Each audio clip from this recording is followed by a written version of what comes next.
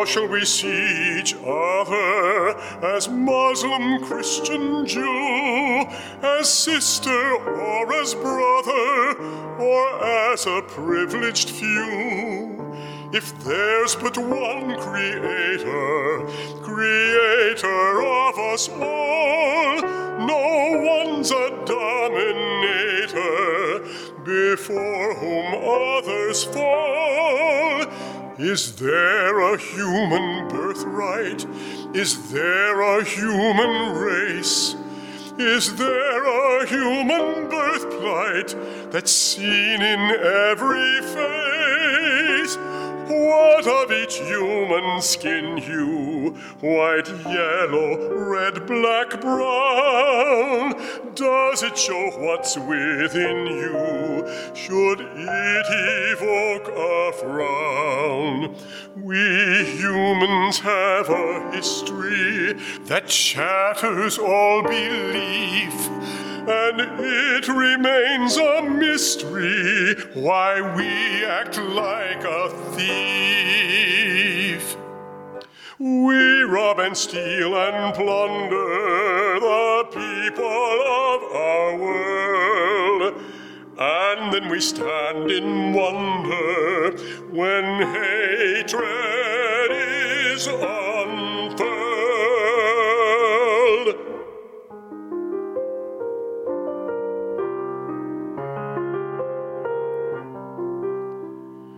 Can we be as created, be as we're meant to be, with prejudice abated, one earthly family? Can we respect our neighbor of different culture, creed, and for each other labor, no matter what the need?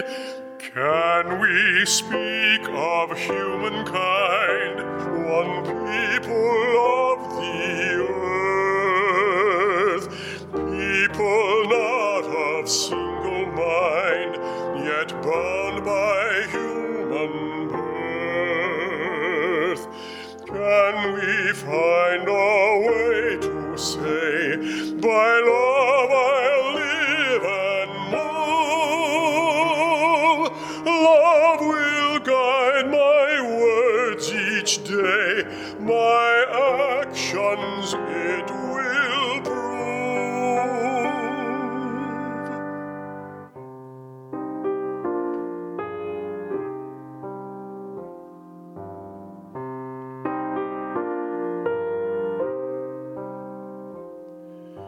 It's time we learned in living that all on earth are blessed with inner strength for giving, a gift not oft assessed.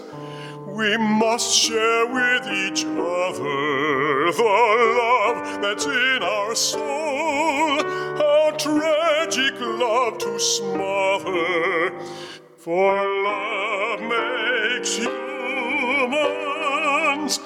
whole.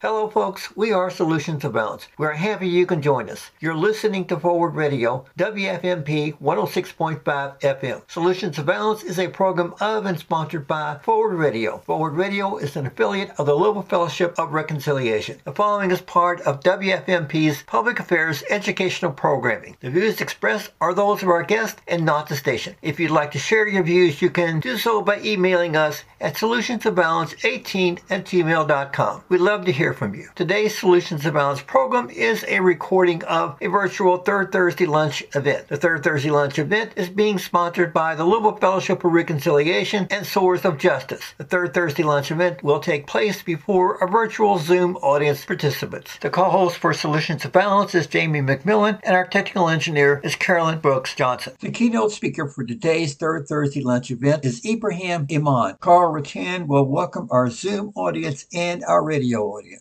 Good afternoon, everyone. So nice to have you here. My name is Carl Rattan. I am the co-chair of Sowers of Justice, and we, along with the FOR Fellowship of Reconciliation, sponsor these third Thursday lunch forums. So we're glad to see you. Both the Sowers of Justice and the Fellowship of Reconciliation are faith-based organizations.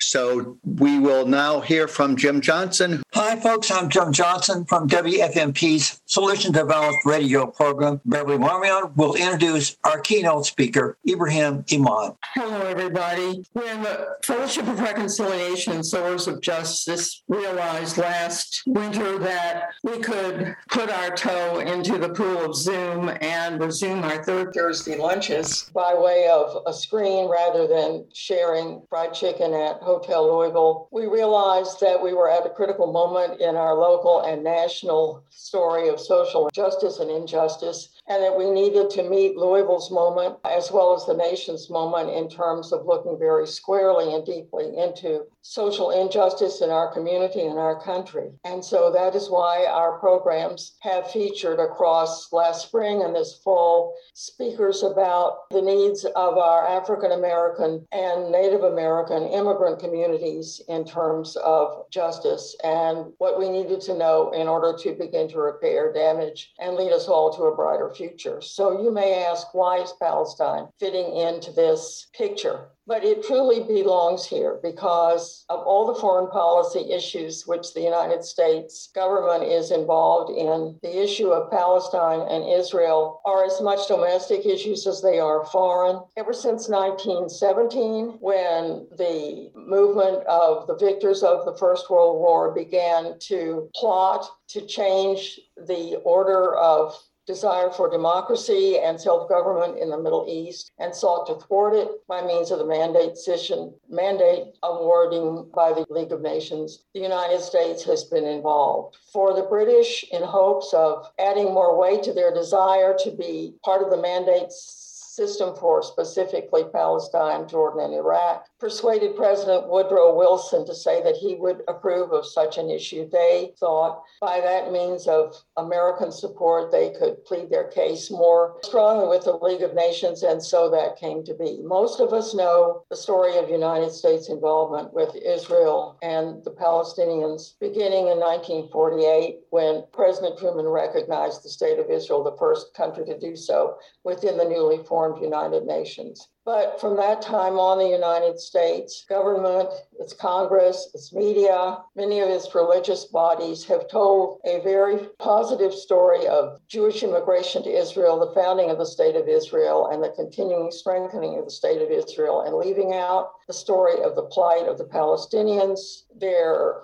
departure by means of Israeli forces driving them from their homes and land, the desires of the Zionist forces of the new Jewish state to portray the Palestinians as having no history, no culture in the land of Palestine, which was so quickly being overrun by the Israelis and which today becomes even more and more the case. Rightly or wrongly, willingly or unwillingly, every American citizen, simply by virtue of citizenship, is involved in this conflict. And we need to know more about it than we've been allowed to be told. So that is why Palestine is on our agenda for today. That's why we have our well-loved friend and fellow activist in social justice causes in Louisville, Dr. Ibrahim Iman, to speak to us about the current situation there. Dr. Iman, ever since bringing his family to Louisville when he joined the faculty of the Speed School in the mid-'80s, has been not only speaking about the plight, the needs, the situation of his people, but also he has joined as an active and committed member our peace and justice seeking community here in Louisville. So we are so delighted to welcome him here again to our platform of Third Thursday Lunches. And with that, I'll give the screen over to him. Beverly, thank you very much. I do appreciate this introduction, and I'm very glad to be here. I hope everybody can hear me well. If you're not able to hear me, please let me know in the chat or, raise your hand. When I asked to participate again in the third Thursday luncheon, I have to admit I was really excited. I missed being able to see the group. I missed the Rudyard Kipling restaurant, and I missed that setup, and I was very glad, to participate in this. The biggest question is what should I really talk about and what is really hot, what's very important at nowadays. And after thinking about this for probably a couple of nights, I've decided that I'm going to try to bring together three things that are actually very important, and they all add up to what's really going on now in Palestine and in Jerusalem, in Sheikh Jarrah in particular. A couple of things that are very important that people are not aware of is that the majority of Palestinians up till like the 18th, 19th century, late 1800, early 1900, a good number of Jerusalemites were living actually in the old city, including, for instance, my own family, my own parents. And when things, got tight, population expansion, Palestinians started moving outside the old city and the walls of the old city. One of the places that they actually settled, and by statistics, in 1905, there were about 150 some families that were actually took residence and established homes in a little suburb of Jerusalem, a little bit northeast of Damascus Gate. It is known as Sheikh Jarrah. It's almost like a tiny little hill, and the old Jerusalemites moved from the old Jerusalem city and took dwellings in those areas. And of course, in 1948, many Palestinians got displaced due to the, colonial occupation of, the Zionist Israeli who took over part of, in May 1948, part of the land. And many of those were actually displaced from what we call now the 1948 land. And they ended up in refugee camps like my parents, or some of them, took residence due to work in other Arabic countries. There were some that were not, did not end up in refugee camps nor in other Arabic countries. The United Nations Refugee and Work, UNRWA for short, built some houses in Sheikh Jarrah and gave those houses to some of the Palestinian families, like the Kurd family and Sabbagh family, who were actually lost their family, their land in 1948, and they were basically homeless, and they were given dwellings in Sheikh Jarrah. And that in 1956, that ownership was supposed to be transferred and confirmed by the Jordanian government, who was administering the West Bank after the 1948 war. The other fact that people are not aware of is that in 1948, after the creation of the State of Israel, Israel established what they call the absentee law. And the absentee law says that any land, any property that is not claimed by Palestinians, its original owners, will revert to the State of Israel, become part of the land fund, and it'll be basically part of Israel. And Palestinians, or the actual owners of that land, will lose the right, and the land will actually get confiscated. In 1967, when Israel took over and occupied the rest of Palestine, including East Jerusalem, soon after that, it was 1970, I believe, that they've established a law that actually says that any Israeli Jew who lost land that was in the West Bank, such as Sheikh Jarrah, have the right to claim it and recapture, re-own it, and basically evict whoever lives in there. Settler groups decided that they claimed that they owned those properties in Sheikh Jarrah. They owned land in Sheikh Jarrah, and that those Palestinian families are living on the land that was actually or ancestrally belonged to them. And they started this campaign of harassing and trying to evict those Palestinian families of Sheikh Jarrah. What's very interesting here, and you see the differences between the two laws, which is really just another indication that the State of Israel is not a nation that actually practices democracy and treats its citizenship in equal manners. If you are an Arab and you lost land in 1948 and that land was given to a Jewish family, which is the case, then you do not have the right to claim that land back. But if you are a Jewish Israeli who can claim that they've lost land that at one time was occupied or owned by the Israeli, and now it is inhabited by Palestinians, the Israeli Jew has the right to evict the Palestinians out of that property and take it over. So you can see that this absentee law versus the 1970 law really create these two different standards. One applies for Jewish Israelis that gives them the right to basically claim any piece of land. However, Palestinians cannot reclaim land that they actually have lost in 1948, though they both are citizens of the same country. That is what started this Sheikh Jarrah situation that we've been hearing about, especially in May, this past May during Ramadan, which I will, briefly talk about too in a minute. There is another factor that we kind of seem to lose track of, which is till probably and through Oslo, the Israeli government, and they kind of declared or they claimed that they believe and they are willing to accept a principle known as land for peace. And this principle, land for peace, is really the basis for the Oslo Accord. And the idea behind it is through land swaps, we will be able to achieve two states, an Israeli state and a Palestinian state. The Palestinian state is within the 1967 borders, and the Israeli state will be what we currently now know as, Israel. That was pretty much the situation of the conflict till the early years of Bush Jr. And that's when the neocons, in reality, took over the foreign policy of this country. And I'm talking about Richard Perle, I'm talking about Feith, I'm talking about Wolfowitz, I'm talking about all these people that we know that were actually very instrumental in pushing us in the Iraq War. Richard Perle was one of the advisors to Benjamin Netanyahu, and Richard Perle convinced Netanyahu that Israel does not need to stick to this land for peace philosophy, and under no circumstances would Israel lose support of the United States.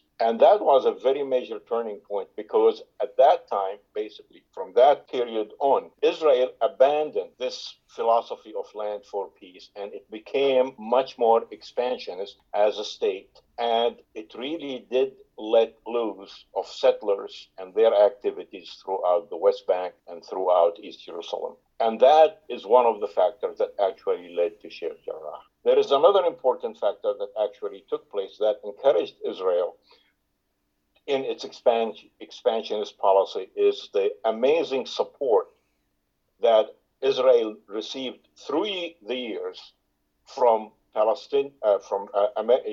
U.S. presidents and the U.S. Congress and the U.S. politicians and the U.S. foreign policy. But actually that even materialized much more, believe it or not, during the Obama years. Bush Sr. was very firm in his beliefs and his, attachment to the foreign policy of this country. Bush, the son, was less due to the influence of the neocons that basically were controlling the situation. But though President Obama on the surface appeared to be determined to try to establish and try to have a two-state solution, and he did give his speech next to Netanyahu by saying that he really would like to see us go to the 242-338 resolution and the United Nations and the 1967 borders. But in reality, he really did not take any definite firm actions that actually will curtail the expansionist policy of the State of Israel. And there were several attempts in the United Nations, because starting from the late 70s, the majority of the world, except for the United States, were able to and started seeing Israel as a colonial power that is actually oppressing a population, a civilian population, namely the Palestinians. And they were starting to see the parallels that exist between regimes such as South Africa, apartheid, and what's happening. And they knew that this is going to lead to it. And in 1976, they tried in the United Nations to actually establish, a resolution that will try to curtail the Israeli expansionist policy. And the United States actually vetoed that. In 2011, the U.S. vetoed another resolution that could have actually curtailed such expansionist policy and helped. And Barack Obama refused to actually allow for that, and the United States vetoed that resolution. So you can see that as a result of all of this, Israel as a colonial power got emboldened. And one of the tools that actually it uses in this emboldenment is actually the settlers and the zealots and the right-wing extremists that are actually more in control of the policy in Israel now than any other group. Sheikh Jarrah was only a demonstration, was only one example. Those settlers started harassing and attempted through courts and through trying to take over the houses, tried to evict the Palestinian families from Sheikh Jarrah and from their houses in Sheikh Jarrah. To everybody's surprise, the Palestinians started resisting, and clashes between the settlers and the Palestinian dwellers of those homes started becoming more public and escalated. A lot of that stuff happened during the month of Ramadan this past April and May. And actually, it started escalating late in March, and it led to clashes between the settlers and the Palestinian civilian inhabitants of that. And to the point that it actually made the news in some news agencies, and many of us saw that settler from the States who basically told the Palestinian family that if I don't steal your land, somebody else will come and steal it, so I might as well be the one who's going to steal it from. And in open admission, he was talking about stealing the land. He knew very well that the act that he was taking. And we've seen it on YouTube, we've seen it in news agencies, it's all over the place. And that led to the escalation, and that led to the resistance of Palestinians to the settlers' movements trying to evict those Palestinians. This escalated a lot more during the month of Ramadan. The Palestinians started gathering in Sheikh Jarrah, having what they call iftar, which is basically breaking the fast, and out in public, and many of their supporters from Jerusalem started coming and joining them. A very right-wing group started campaigning or demonstrating across the street, started throwing stones at each other, started throwing, bottles and things like that. And that escalated into a physical conflict. Of course, the Israeli police and the Israeli army's job is to protect those settlers. So they arrested few Palestinians. They did what is known, they have a practice called skunking. And what they do is they go and they spray that area with a chemical, which is very much exactly like what you would smell when a skunk gets run by a car. They sprayed the houses, they sprayed the street, they sprayed the shops and stuff like that, just so that basically they'll make the Palestinian life, miserable. And that actually started taking place. It was early in May during the month of Ramadan. The clashes between the Palestinians defending themselves from the settler expanded to Damascus Gate and expanded to the areas around Al-Haram al-Sharif. And Israel built electronic and iron gates to try to control the Palestinians, the Muslim Palestinians, from going to Al-Haram al-Sharif for the Ramadan prayers and worshiping during Ramadan. That actually was met with fierce resistance from Palestinians, which really took Israelis by surprise. And the Palestinians were so powerful to the point that Israel had to actually dismantle the structure that they put in there and had to allow Palestinian Jerusalemites to go into Al-Haram al-Sharif to pray. But what they were trying to do is to, this galvanized the Palestinians. So Palestinians, what we call the 1948 Arabs, Palestinian citizens of Israel in other cities, started coming, and they were going to come into Jerusalem for prayers. What Israel did is try to block those, and they put barriers and barricades on highways and states that actually trying to prevent 48 Palestinians, 48 Arabs from coming to Jerusalem. Well, this backfired because the Arab Jerusalemites discovered what's going on. So what they did is they started going to those barricades, waiting for Palestinians to walk across the Israeli barricades and take them and bring them into Jerusalem, to the point that there were 90,000 Palestinians praying in Al-Haram al-Sharif that night. All this for whatever, due to astronomy or calendars or Mother Nature or whatever it is, two things coincided at the same time. A night towards the end of Ramadan, the 27th night of Ramadan, is known in Arabic as Laylat al-Qadr, or it's the night of flame. It's a night in which Muslims stay up all night praying, expecting a miracle to happen. And that coincided with what Israel celebrates as Jerusalem Day, which is a day in which they celebrate the quote unquote, the unification of East Jerusalem with West Jerusalem after the 1967 war. The right-wing Israeli groups were trying to arrange for a march that actually will march celebrating the Unification Day and march into Al-Haram al-Sharif and mark what they call, of course, the Temple Mount. Israel convinced them that they should not do that, and that it was, they managed to reroute, they tried to reroute, and they rerouted the march. And of course, the march took place, and they were shouting, "Death to Arabs, death to Palestinians," and all that stuff. And this led to more clashes on Al-Haram al-Sharif and in Damascus Gate. And that was a fierce clash that resulted basically in Israel, of course, started realizing that this is what they would consider national security issue. It was an alarming situation. And of course, their brutality increased against the Palestinians and the resisting Palestinians.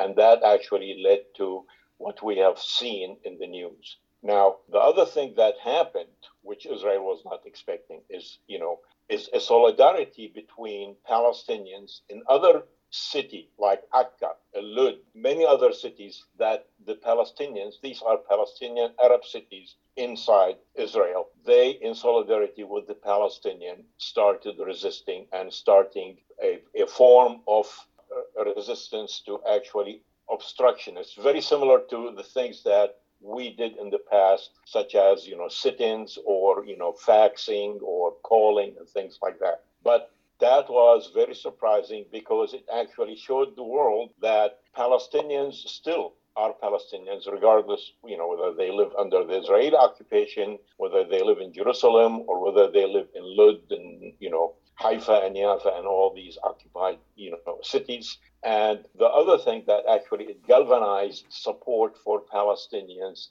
outside Palestine, Israel, and it actually in Arabic countries that even in some of them that were actually started exchanging, normalizing relations with Israel, such as some of the Arabic Gulf countries that I will talk about in a minute. But that was basically, and that's when the same thing happened again, which is, Hamas and the Palestinians in Gaza in solidarity with their other Palestinian family, relatives, friends, they fired rockets from Gaza on the southern part of Israel. And that led to this final attack on Gaza. And people forget, and I have them listed in here, the number of times in which Israel attacked Gaza lately. There was an attack in 2006, 2008 and 9. That's when Barack Obama became president. 2012, 2014, and 2021. And those attacks are not basically just incursions over borders. Those attacks, and we all know, end up destroying basically half of the inhabited parts of Gaza as a strip, the whole strip. But these clashes proved to the world that Palestinians are still a nation that is still willing and desires to fight for its existence, its self-governance, its independence, its autonomy, and its rightful right to its own ownership of its own land. And that they have not lost the support of the rest of the world, except, unfortunately, for the United States. And the rest of the world is now more open to what they see and what they recognize. There is a very, small glimmer of hope in the United States that actually you can notice and witness, is that the narrative is beginning to change a little bit among the public. Some of the news agencies, for the first time in God knows how many years since the creation of the State of Israel, at least are beginning to mention the name Palestine, are willing to actually talk to a Palestinian, are willing to interview a Palestinian, and a little bit more openly than they did in the past. there is another factor that's happening that's very alarming to the state of Israel too, and it's creating a rift between American Jews and the state of Israel, is a lot of the young Americans, young Democrats, and a lot of the young Jews are actually more aware of what's going on there than the young Israelis themselves, who actually live in some kind of a blackout. They get on a high-speed highway from a settlement near Jerusalem or Tulkarem or whatever it is in 30 minutes. They are in the middle of Tel Aviv. They go to their work in Tel Aviv in the afternoon or 5 o'clock or whatever. They get in their car. 20 minutes later, they are back in the settlement. And they think that due to the infrastructure that Israel has built, that we have supported, they believe that everything is quiet and peaceful, and they do not really realize what's going on. And they are oblivious to it, either by choice or by the fact that it is not actually publicized. But all these factors, yes, they give us some kind of hope. But unfortunately, on the other hand, they make the Israeli government and the Israeli settlers more stubborn, more hateful, more cruel. And the Israeli government even gets crueler and more cruel day by day. I'll give you a very simple example. A young man, 27 years old, his name is Ahmed Arakat. It's from the same Arakat family as the negotiator Saif Arakat. He was shot in the back for no reason, 5 bullets by the Israeli police. His body, his corpse, is still in a freezer. Israel is refusing to give his body. The Supreme Court of Israel justified and legalized for the Israeli army to hold on to that Ahmed Arakat's body so that it can be exchanged in the future for Israeli prisoners or for Israeli bodies. This shows you the extent to which the cruelty has actually reached by the Israeli government. And the Israeli settlers are emboldened more than ever. They are disrupting Palestinians, harvesting their olives, stealing, burning their equipment, their resources, trying to prevent them from actually earning a living. And all of this is done under the watchful eye of the Israeli government, the Israeli army, and the Israeli police. And this is getting to the point where for every action, there is a reaction. And the crueler those settlers and the crueler the Israeli government gets to be, the more resentful and the more stubborn and the more determined the Palestinians become. Another important factor that actually this Jerusalem, what we call the Jerusalem uprising or the third uprising or whatever you want to call it now, is sending very dangerous signals, which are important and they are good signals to the current Palestinian Authority, which basically people now look at as an extension of the Israeli army and the Israeli suppression of Palestinians. And a new leadership, a young leadership, a more organic type of leadership, not through the rank and file of the PLO or the other older organization, but a new leadership that is appearing within the young Palestinians, whether it's in 1948 and in the occupied East Jerusalem, in the West Bank, everywhere. And that is alarming to the Palestinian Authority. But in reality, that's a silver lining for what's happening right now, because the Palestinian leadership, as it stands right now, is very well aware of the fact that its role has ended. It doesn't have the trust of the people. Everybody regards it as a corrupt extension, an arm of the Israeli occupation. The assassination of Nizar Banat from Hebron was another factor that actually made that more clear. And, I don't know if you're familiar with Nizar Banat was a gentleman from Hebron who through social media was shedding some light on the behavior of the Palestinian Authority, and he was a vocal critic of their practices, and he was assassinated by the Palestinian Authority.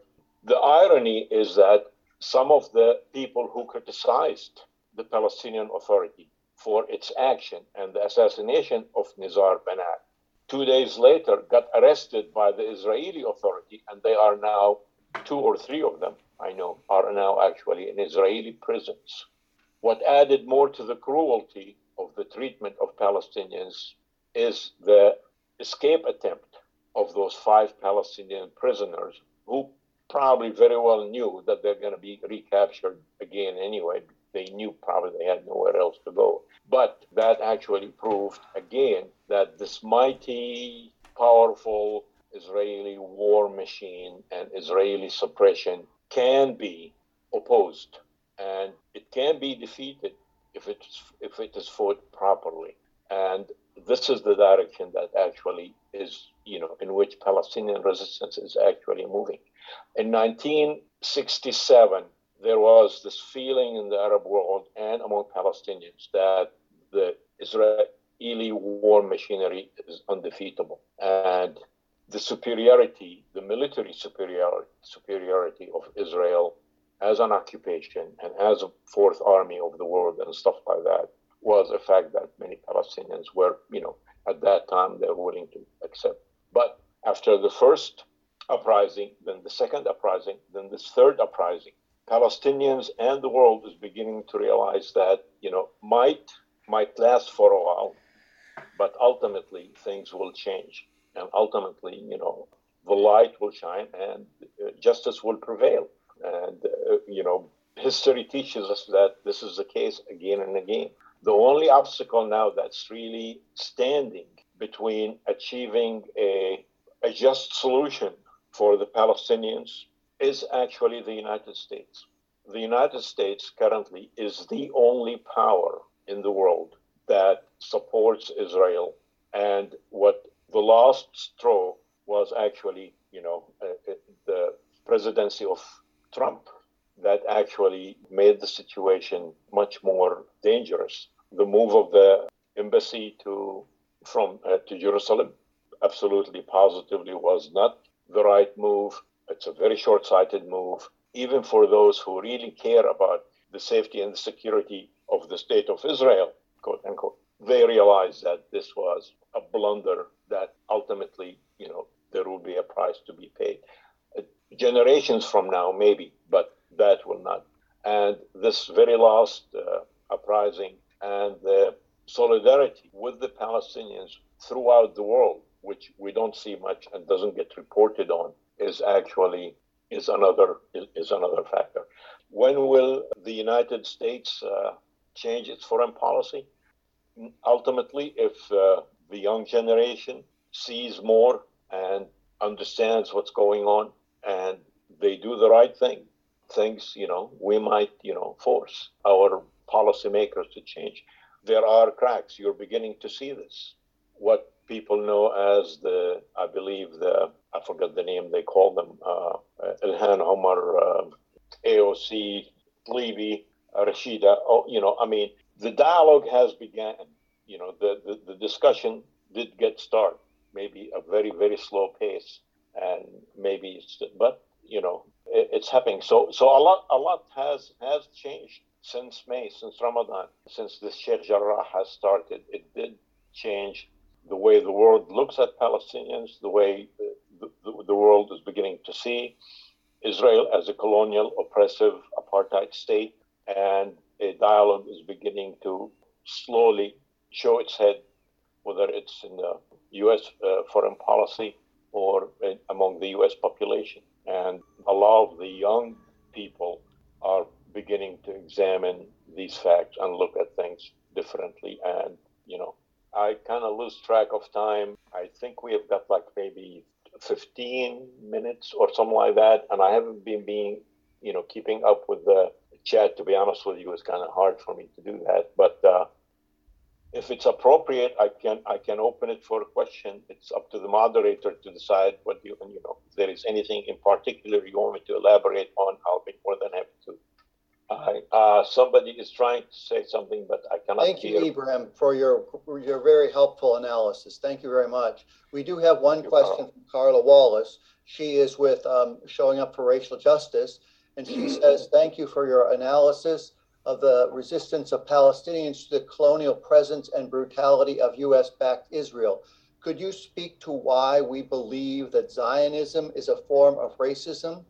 And she also adds that showing up for racial justice is an anti-occupation, is anti-occupation and supports a free Palestine. So can you tell us about the link between Zionism and racism? Zionism is a short definition. Zionism is a political movement that was established by Theodor Herzl, calling for the establishment of a national home for Jews. The Zionist movement chose Palestine to be that national home, and they, through moving into Palestine under the protection of the British mandate, established the Irgun, the Haganah, Stern, all these terrorist organizations that morphed into the current Israeli army, and they established a state on land that does not belong to them by brutal force and brutal occupation and massacres, not different from Deir Yassin, which was, its memory was a couple of days ago. What happened is the Palestinian resistance and the world, learning from South Africa and the struggle that South Africa as an apartheid state went through, and the effectiveness of what we did as in boycott and sanctions against the South African regime, led to the dismantling of apartheid in South Africa. And those who do not learn from history, tend to repeat whatever mistakes. And the Palestinian resistance and the world, supporters of the, Palestinian justice and rights realize that Israel is an apartheid state. Doesn't matter how you try to hide it, Israel is an apartheid state. And they've, a form of resistance is the boycott, divestment, sanctions movement in parallel to what we've done against South Africa. It proves to be effective. It proves to be painful. It's academic boycott, it's literature boycott, it's product boycotts, and it's very targeted to products and things that are actually built or produced on occupied Palestinian land as per the Geneva Convention by the Hague Accord.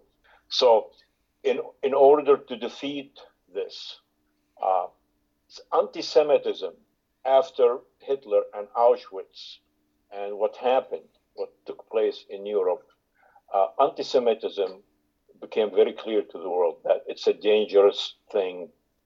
It's like any other kind of segregation, any other kind of discrimination.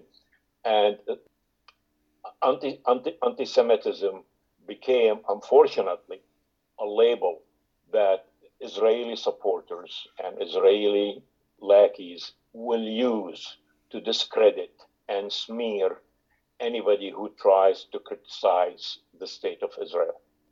To the extent that there are states in this country that trying to criminalize BDS, trying to criminalize any criticism of the state of Israel.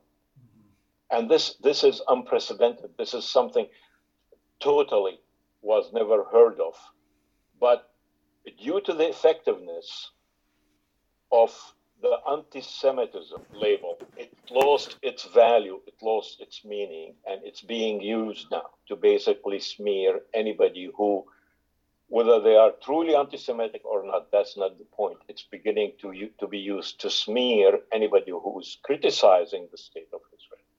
Some true anti-Semites slide under the radar. So what I'm hearing an echo. So apparently there is either on my end or what I said, I just reheard. But this, David, did you mute? Yeah, good. Okay. All right. So what really, to go back to anti-Semitism, the true anti-Semites slide under the radar. I'll give you a very simple example, which is very alarming too.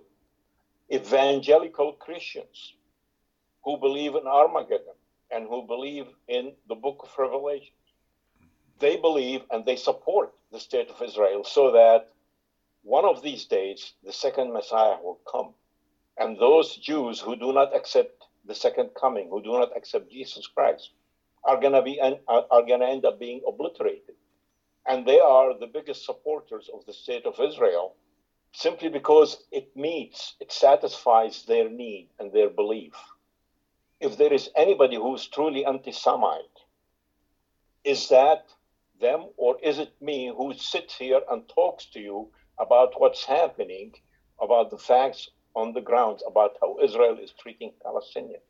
By their definition, by equating anti-Zionism with anti-Semitism, what they are really telling us all right now is I am an anti-Semite, simply because I'm criticizing the state of Israel.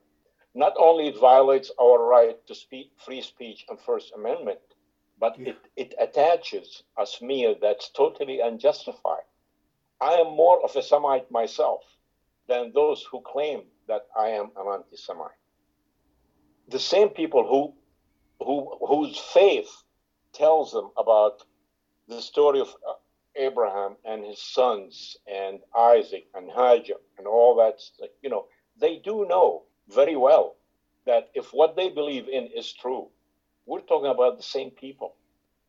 But they still, they use that as a smear and as a label to discredit valid, true criticism and resistance against an occupation and the human rights abuses of Palestinians under occupation and everywhere else. I think I'm not sure if there was another.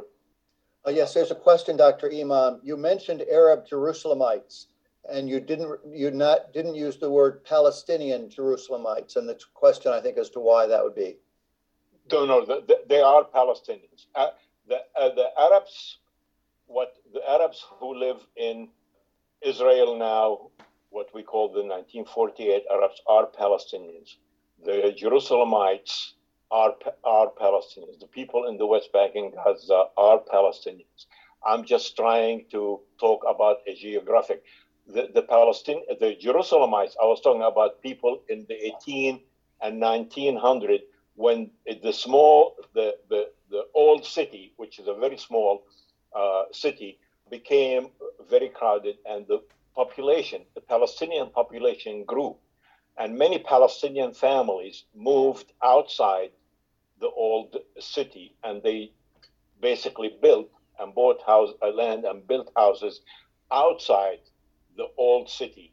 And they lived in Jerusalem because of the 1967, because of the 1948 war. Unfortunately, Jerusalem was divided.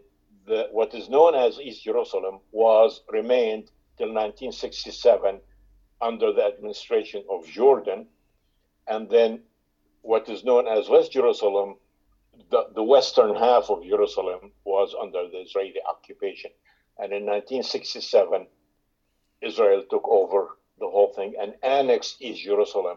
And the naming, what's so funny is I never heard of the word East Jerusalem in my life before till I came to the United States, and I went to a talk at UK, and Olmert, the brother of the mayor, who was mayor of Israel, referred to East Jerusalem. Every time people asked me where I was from, I would say Jerusalem. I never thought of East Jerusalem, West Jerusalem.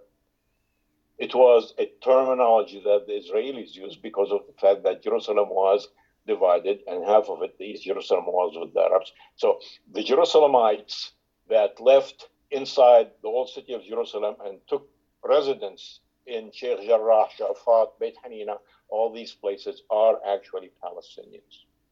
Thank you. We can receive other questions if you want to raise a question, or if you can raise your hand if you want. We'll look for raised hands, or you can put it in the chat. Beverly? I want to be able to close our program, and I want to be able to quote from the FOR USA statement on the Israeli-Palestinian situation. All of you have, with the invitation to this program, a link to this statement, and you are urged to read it. So if you haven't read it, I hope you do, but I'm going to quote from it because it was issued in May of this year, at the end of the Jerusalem uprising, which Dr. Iman has described to us so vividly, when the eyes of the world were brought sharply to what was going on in Jerusalem between Israeli forces and the Palestinian civilians of the West Bank and within Israel proper. And so after stating the background to what has been going on for such a long time in Palestine and Israel, it closes with a catalog of all the things that have taken place at the United Nations over the last 73 years in terms of resolutions proposed and resolutions defeated or obstructed. It says, nonetheless, in cities across the United States and in countries around the world, people are demonstrating in solidarity with the Palestinian people.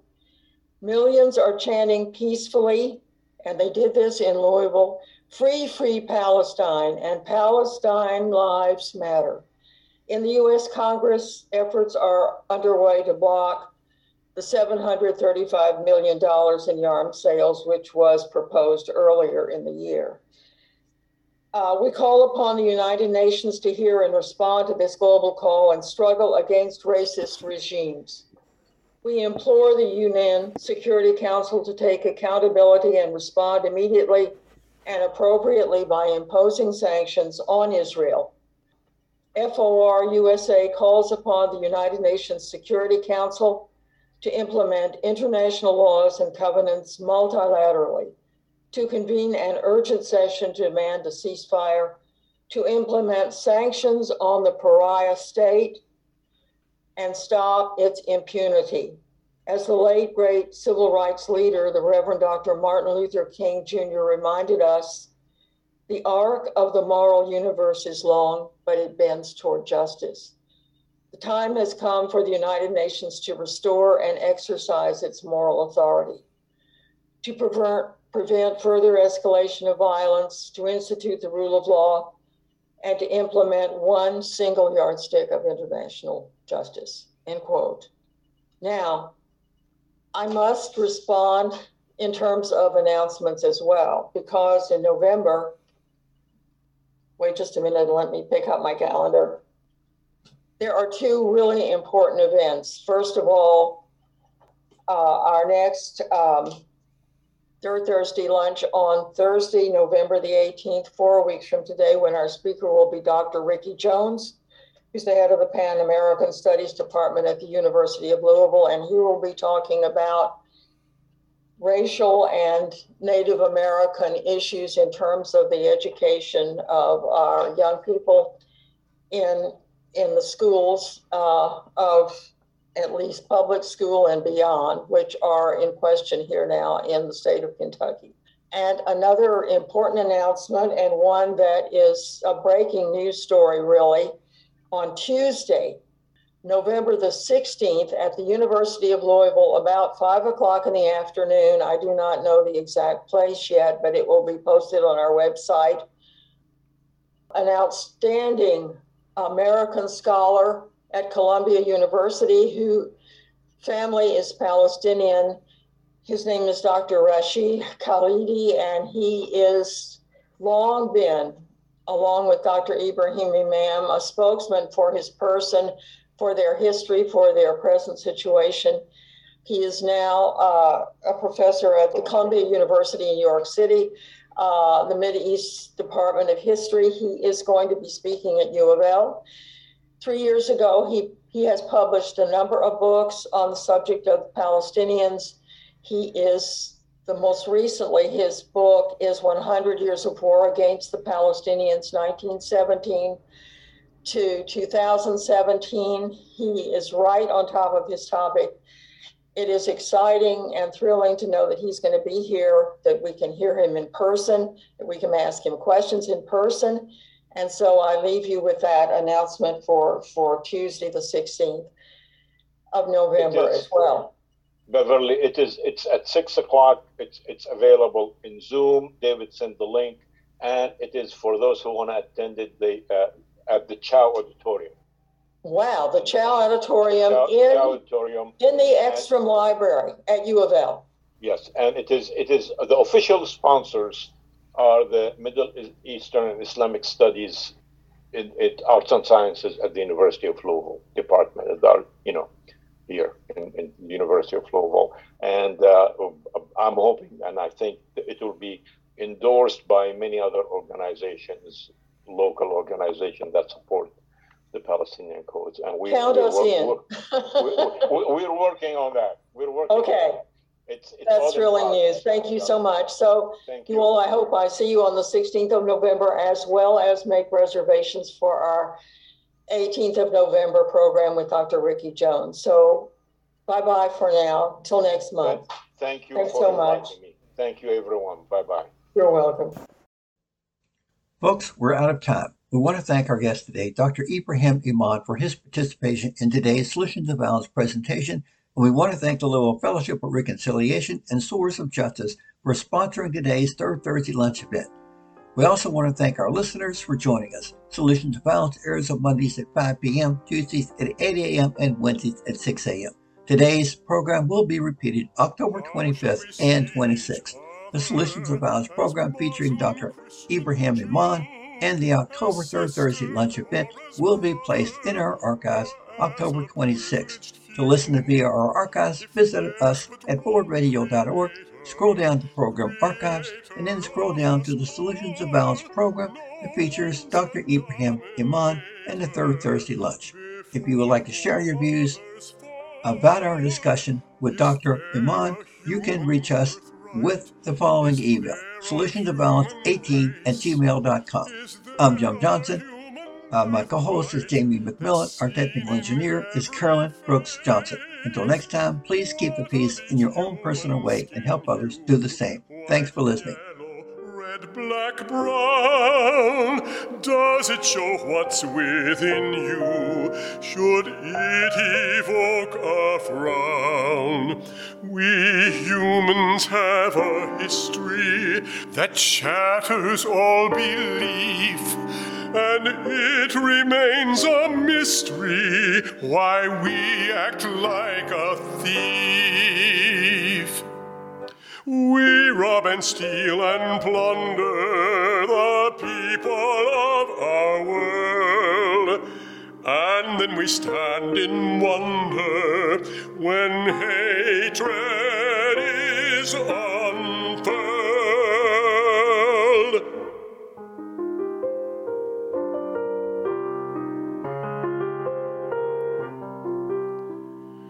Can we be as created, be as we're meant to be, with prejudice abated, one earthly family? Can we respect our neighbor of different culture, creed, and for each other labor? No matter what the need, can we speak of humankind